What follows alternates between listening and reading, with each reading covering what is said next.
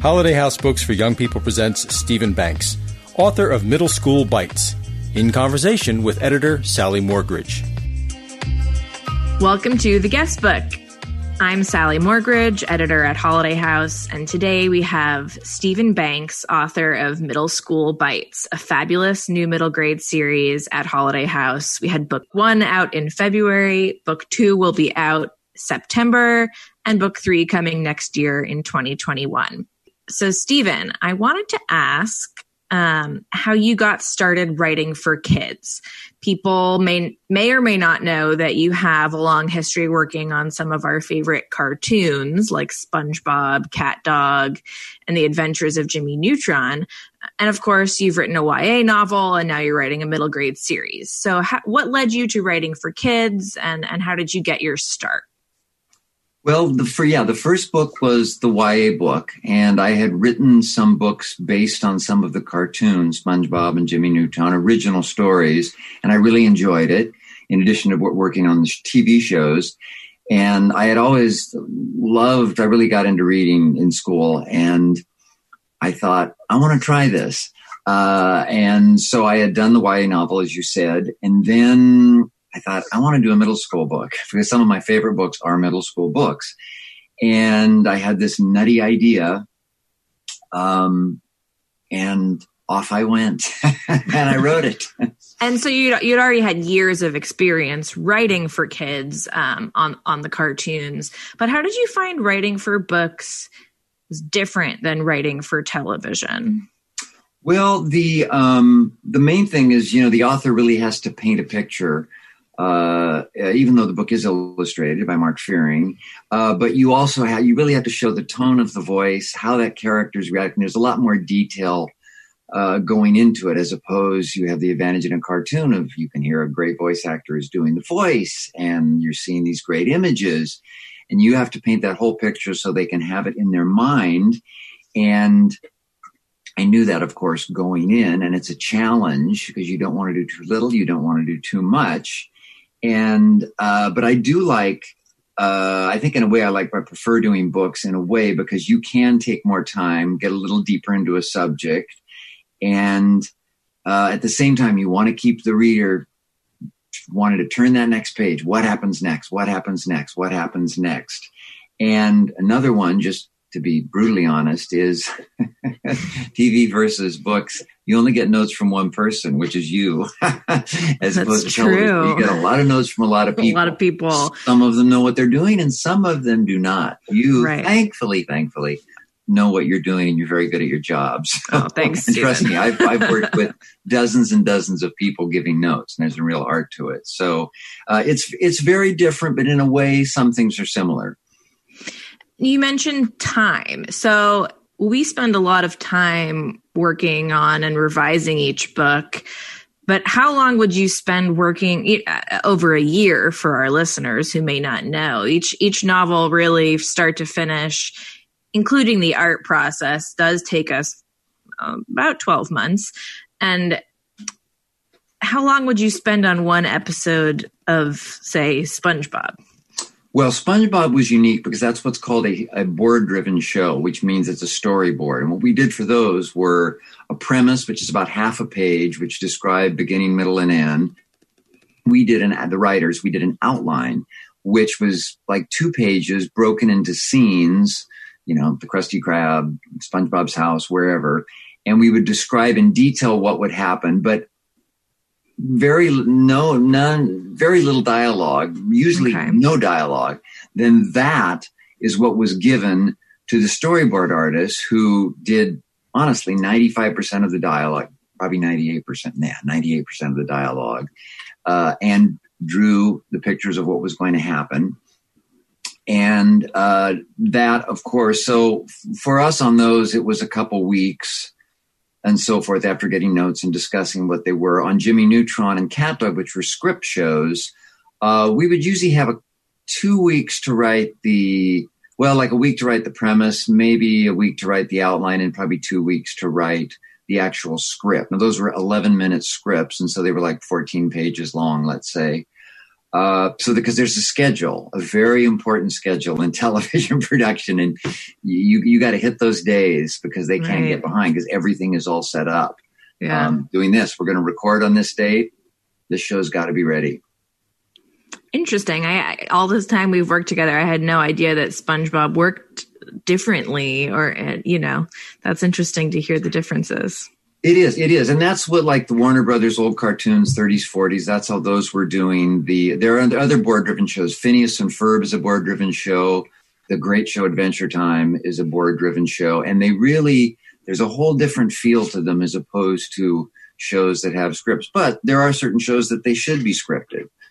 Do you have a preference between the two types? Not really. At first, when they were hiring me on SpongeBob, because I came on SpongeBob in series, I worked on series 4, 5, 6, 7. I mean, seasons 4, 5, 6, 7, 8.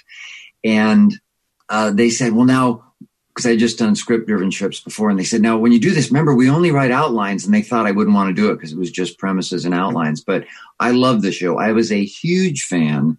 And, honestly, it was an honor to work on that show. It's one of the all-time great cartoon series. And so I said, no, I don't mind. And in a way, I thought of it as less work, which I guess down to it really was. But at the same time, I would go to all the storyboard sessions where they would read them out loud and I would give notes. Oh, let's do this, or we don't need this scene and whatever. And then I also went to all the records, which were great fun to just listen to those voice actors doing the voices. And then every once in a while, they'd ask, oh, should we do this or change this or something? But most of the time they were pros and they knew what they were doing. So Middle School Bites is out in audiobook version as well. And I know you've listened, Stephen, and you really loved the voice actor who read it. Does that feel a little bit like the animation background? It's totally different, but did it remind you of listening into the voice acting recordings? It did a little bit, just in that it had that feeling of hearing him do voices and so forth of the characters, and especially of Tom, which was so important because obviously it's an adult doing a kid's voice, but he has to have that feeling of an 11-year-old. And also at the same time do many, many other voices, girls, boys, men, women, adult, all sorts of different characters. And that's a real challenge. So it does have some of that feeling. And I think the book, and I was concerned about the audio, and then we cast my first choice of everything we want, is how that would come off. And, I was very pleased because that's important. And it's another great way to listen to the book, which was expertly narrated by Robbie Damon. And my grandniece is a little too young to read at this point, but she listened to it recently on vacation. And trust me, she didn't like it. She would have told me. And she loved it. She was just so intrigued. And it's first person. Awesome. The book is written in first person. So it lends itself, I think, to having an audio book. Yes, it's definitely suited for listening. So speaking of Tom, how did you get the idea for Tom's particular challenges, let's call them? And for listeners who may not be familiar, Tom is bit by a vampire, a werewolf, and a zombie the day before he's set to begin 6th grade. So that's a lot going into middle school. Mm-hmm. Well, middle school is a challenge for everyone to certain degrees. It's so different from elementary school. And I just thought, what if I heightened that experience in a way? Now, vampires have been done, werewolves of kids, turn into werewolves, kids turn into zombies. But I really researched and looked. No one had done it before. We're all three. And these are the three classic biters. And I thought, what if this kid had just the worst luck of all time the day before he starts middle school, and which he's, a little bit nervous about, understandably, this happens to him. So I think it taps in on one level to any kid who feels different or unusual or not like everybody else can identify with Tom. And yet at the same time, it's not hitting it as a big, serious, heavy subject, which a lot of middle school books do, and a lot of great ones do. And there's some ones that aren't so great. But at the heart of it, it's dealing with the ups and downs of middle school. Does someone like you? Do you like someone? You're feeling left out. And I wanted to sort of hit all those elements of, and especially just appearances, which are unfortunately very, very big to people. And even as they grow and they're adults. And it's that point of Tom does look very different and unusual. It's not extreme. It's subtle because he's 1/3 each thing.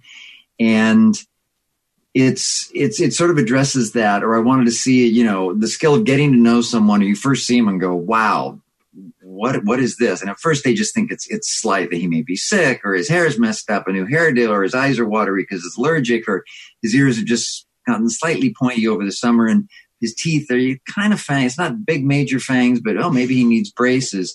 So I intentionally did it subtly, but I think it still addresses all those concerns that kids have. And even with Tom, the friend he has to share a locker with, who becomes a friend, Abel Sherrill, who is what he thinks is the weirdest kid at school, because he literally wears a suit and tie and carries a briefcase to school every day. And he has always done this. I love Abel. Yeah. And he, and it's like, I don't want to be lumped with him, because also middle school is very about groups. What group are you going to belong with? Or, be identified with, or so forth. And at first Tom's like, oh no, I got to share a locker with this kid. But then later, Tom turns into, by far, for lack of a better word, the weirdest kid at school, because he's a Van Wolfzom. And suddenly Abel doesn't look quite so different and strange to him. And then he discovers that Abel really he's a very intelligent guy, very smart, and very intriguing, and becomes one of his best friends. I love Abel, as I said. And I know you were inspired by real life friends and classmates for some of the characters. Is Abel one of them? Oh, yes, definitely. Abel is based on two people. The first one, the suit, is I had a friend named Mark Wheeler, who's a geologist and a fencer. He actually scored #1 in fencing championship for people over a certain age, which I won't say. That sounds like something Abel would do someday. Oh, I know. Don't worry. He'll do it at some point.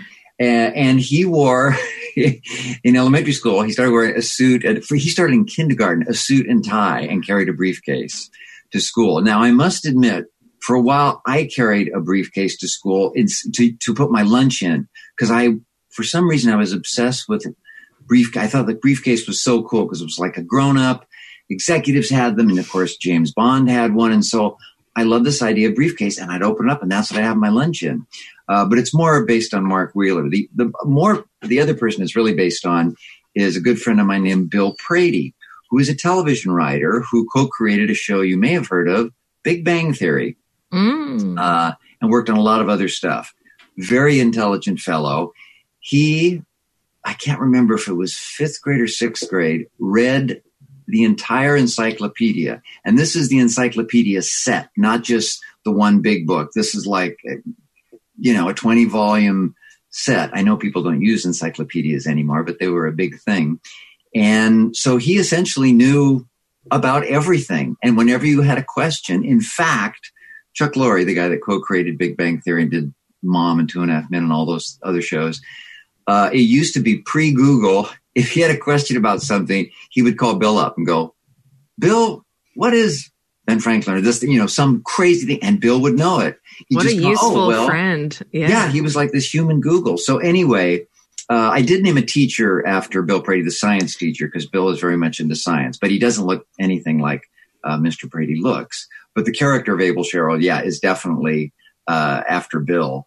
And then Zeke Zimmerman, who is Tom's best friend, is based on the son of a very good friend of mine, who is this great kid. He's an adult now, but he was always so enthusiastic. He had no governor, but the key thing was he didn't really care what people thought. He was never afraid to act silly and just do something because it looked fun, and he great enthusiasm and just completely off the wall kid, very engaging, very sweet kid. And so that's who, Zeke is based on. And the phrase excellent comes from another friend of mine, Jeff Jasper, who would go, excellent, who played a huge part in my love of books and really stepped up my game as far as literature in middle school. My barber, who is also a serious weightlifter and, kind of looks like Arnold Schwarzenegger when he takes his shirt off. And Capri, who is another one of Tom's friends, an artist named after my niece, who's a really good artist. Their characters in the same. And then Tanner Gant, the bully. There was this guy at my school named Jack King in middle school who was this tough, badass looking kid. And he wore like big leather boots. And here's what he'd do. He'd ride on his Stingray bicycle really fast, put his boots down on the street, and he'd put something metal thing that would make sparks fly up from the bottom of his boots. It was a great visual. Wow. But I didn't know him that well. He was just a tough guy. You didn't want to cross him. But and then other people in the show, I just totally made up. Just created Annie, the girl that Tom likes, the sister, Emma, who I think is a wonderful, very fun character and funny character. My sister is not at all like that. My sister is the complete opposite of I'm Emma. glad to hear that for your sake. Yeah. Oh yeah. Couldn't be farther from her, but I love writing Emma. Yeah. Emma, all of the characters, I have to say, Tanner Gant, the bully, Emma, the sort of bratty big sister, they're multidimensional. And what I love about the books is you get to see Emma's loyal side. She stands up for Tom occasionally, very, very occasionally.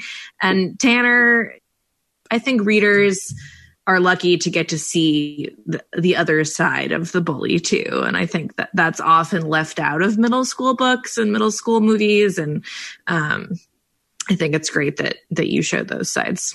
Yeah. That was because I didn't want to make them one-dimensional, and especially on the bully. Why is a bully that way? Why are they like that? And in the second book, you learn more. And then in the third book, you really get some things. Spoiler alert, not a big one, but in a very interesting way, Tom actually ends up in Tanner Gant's room and just in his bedroom at his house. And what he sees in that room, you just learn volumes about Tanner. He goes into his house and witnesses, and Tom isn't seen by Tanner for different reasons. But yeah, that's, to me, it's fun to show because that's how people are. There's a reason people are the way they are. And middle school has a lot to do with it, I think. Oh, definitely. That stuff is just, it's so out there. And thinking back, to my experiences in middle school and my son's experiences, which was a great thing to remember. The trick I used, because I think, well, what was I thinking? How was I? And the way I could do it, because you think, oh, middle school, you kind of picture it. But it was odd. What helped me is I would look up on Google. I could have asked Bill Prady. I would look up on Google, okay, what were the top TV shows and movies? And I thought, oh, okay, so this is what I was going through. This is what I liked. This is what I didn't like. This is what I was reading. And that proved to be an invaluable source to just make me touch back. And also, maybe it's just because I'm immature. It's not hard for me to go back to that middle school, that 11, 12-year-old state of mind, because I can remember it very clearly.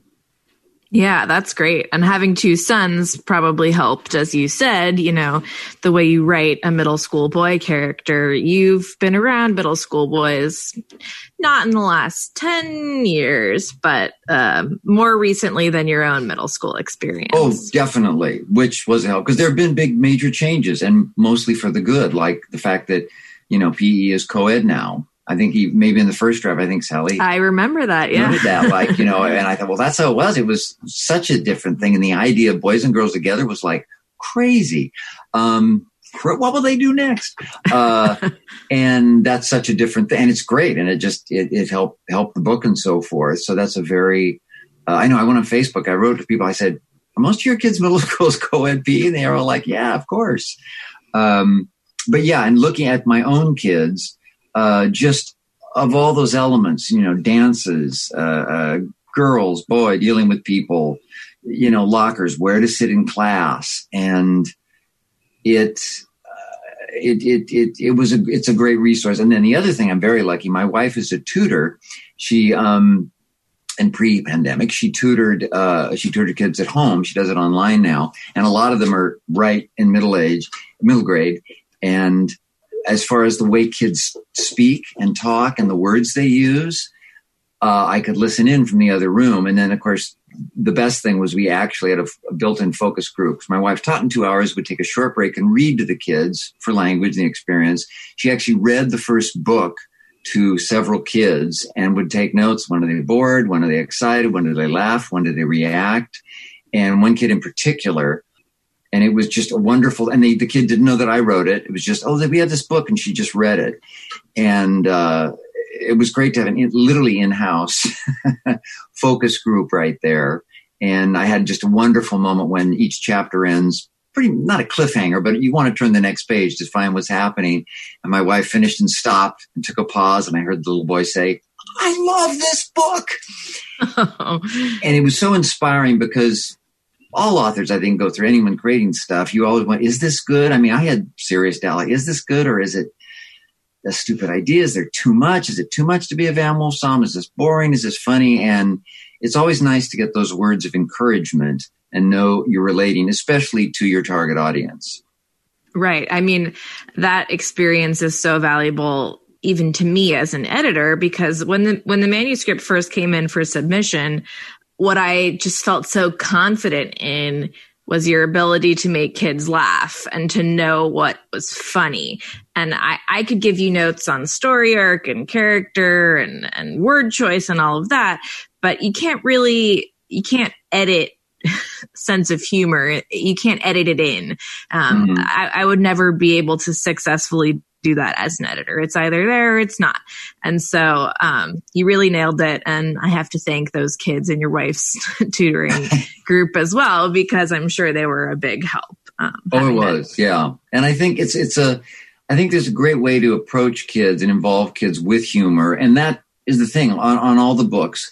They're intentionally written to be very entertaining and very funny, to intrigue kids, to pull kids in to read them and so forth, yet at the same time, make some point, get some points across, which a lot of times you can do in humor. And a lot of people, the great people do it, whether it's, Mark Twain or what, you go to the top of the list, people making serious points using humor, which might not appeal to a kid, or, even have them read it if it's like this big serious thing, you're being didactic as far as, get along with other kids. If you put it in this entertaining way and you can sneak those little, lessons in or examples of life. And Tom isn't perfect by far. I mean, he's judging people and making judgments and misjudgments. In fact, a lot of the time, he's so wrong, which I enjoy. And then he sort of learns that he wants to be more like Zeke. I mean, Tom's a little uptight. He wants to be more like Zeke, who's much more of a free spirit and doesn't let things bother him. And is,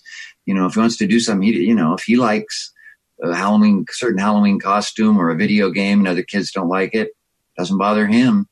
I want to be more like Zeke too. Yes. That should be a button. Well, I find myself adopting his catchphrase, excellent, all in caps with an exclamation point.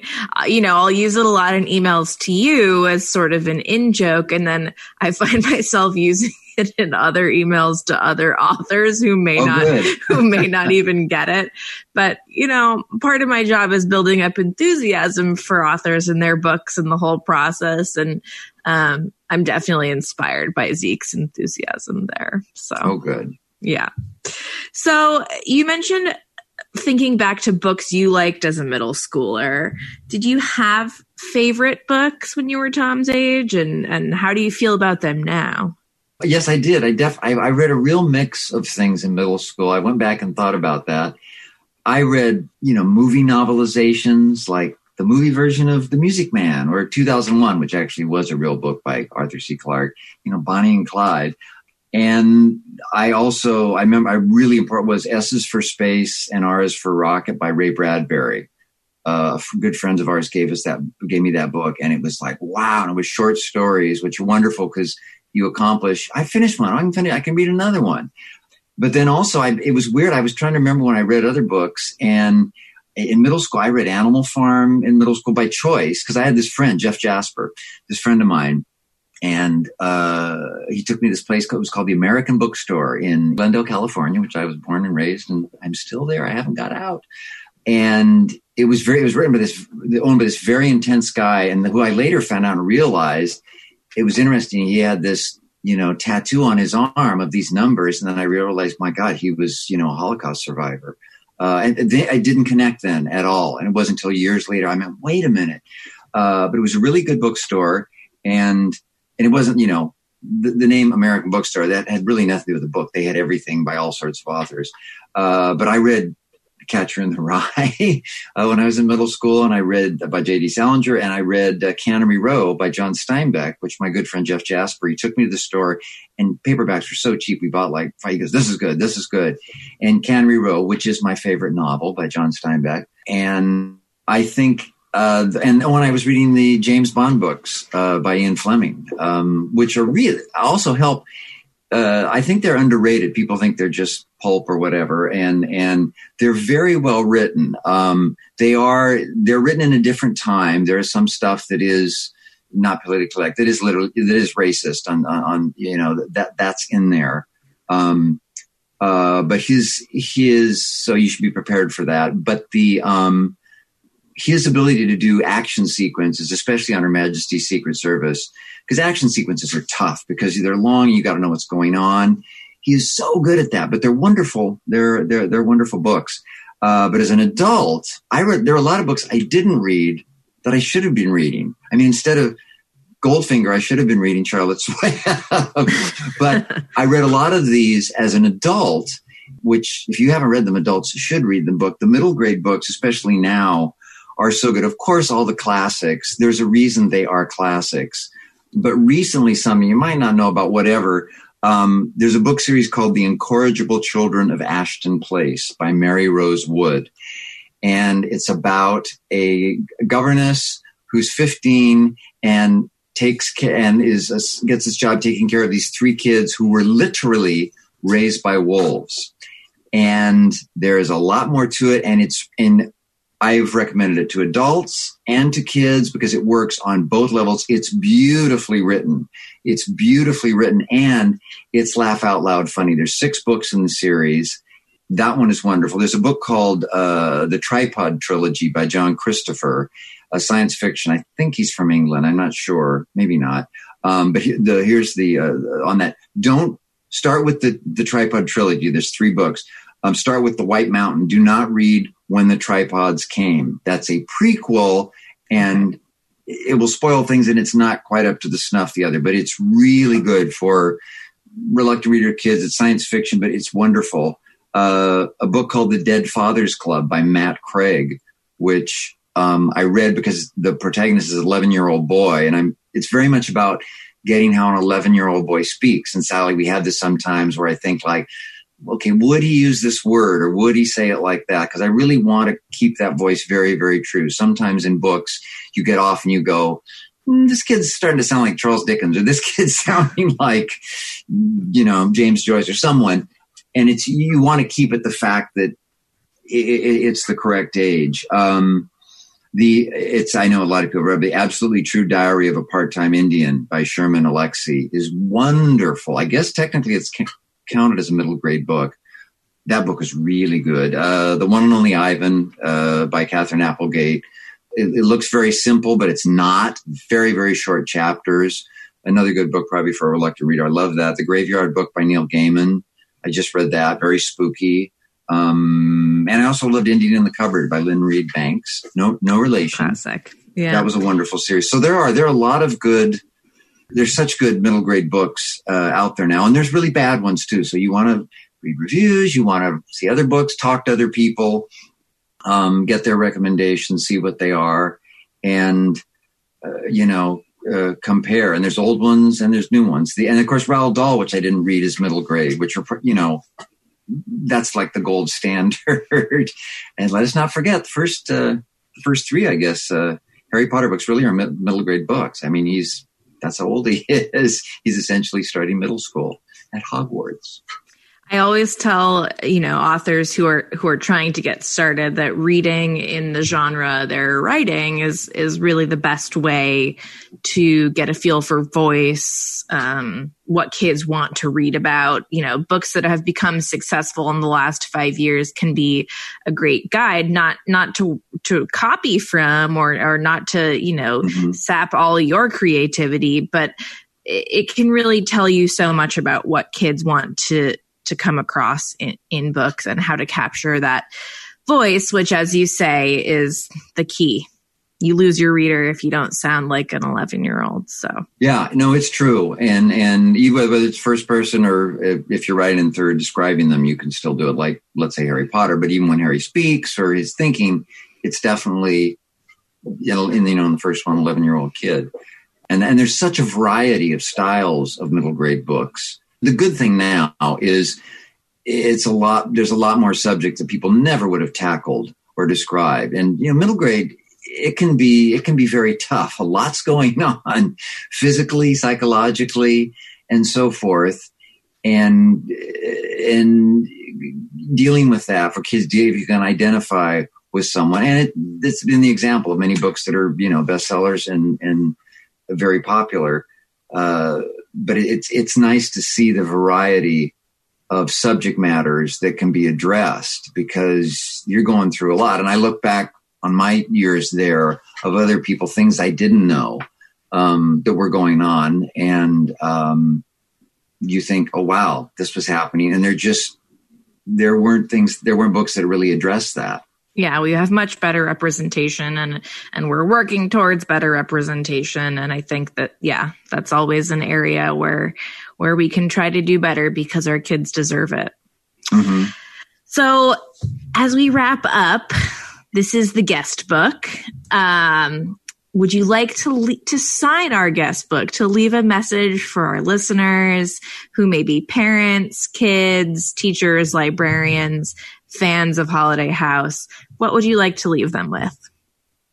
Read Middle School Bites. Still, seriously, no, read. I'll take that. I would say whatever it takes to get your kid to read. A lot of times books assigned in school, more in later grades, but in school are the reading list even my kids got in school. Some of them were dead on and some of them were like, no, he doesn't want to read Pride and Prejudice. I think a lot of books turn kids off to reading. And I don't care if the kid's really into sports, get them a book about sports or something simple. Graphic novels are another great way to get into reading. You can do that. And then, okay, let's lead to the next one, because I think at that age, it's you can turn a kid off to reading for their life very quickly. And, they may have dyslexia. There may be other things involved, but whatever it is, entertaining book. I mean, look at me. I was reading movie novelizations. You became a writer. Yes. And I became a writer, but I think that's, and read your kids, try to show by example. If you're reading, crack open a book. An adult reading a middle grade book, you'll be surprised. Nick Hornby, the great Irish writer, I don't know why I said Irish, but he is Irish, said, he's just a great writer, period, said, why aren't all books as good as middle grade and YA novels? I mean, he said, all these other books just go into so much. They're too long, they're this. Those books move, they're exciting, they address cool subjects, they're funny, they're intriguing. So figure out a way to get kids to read, because it's you can be a lifelong habit, and it exposes you. And they just recently did a study. Boy, this is a long answer, isn't it? I don't care. My wife read this thing. Reading fiction is that thing that helps you identify with other people, and it can build up empathy, because you're experiencing things that maybe you didn't go through, maybe somebody you knew, or like, wow, next person you meet, it's like, man, they went through this and they're surviving. I mean, they can be very, very inspiring. Even someone who goes through really horrific, tragic stuff, but triumphs, that can be very inspiring, because you think, well, gee, I can get through this thing because, I don't have it half as bad. And then you learn some life skills too. So read. I love that. Thank you so much, Stephen. And thank you for joining us today. Thank you.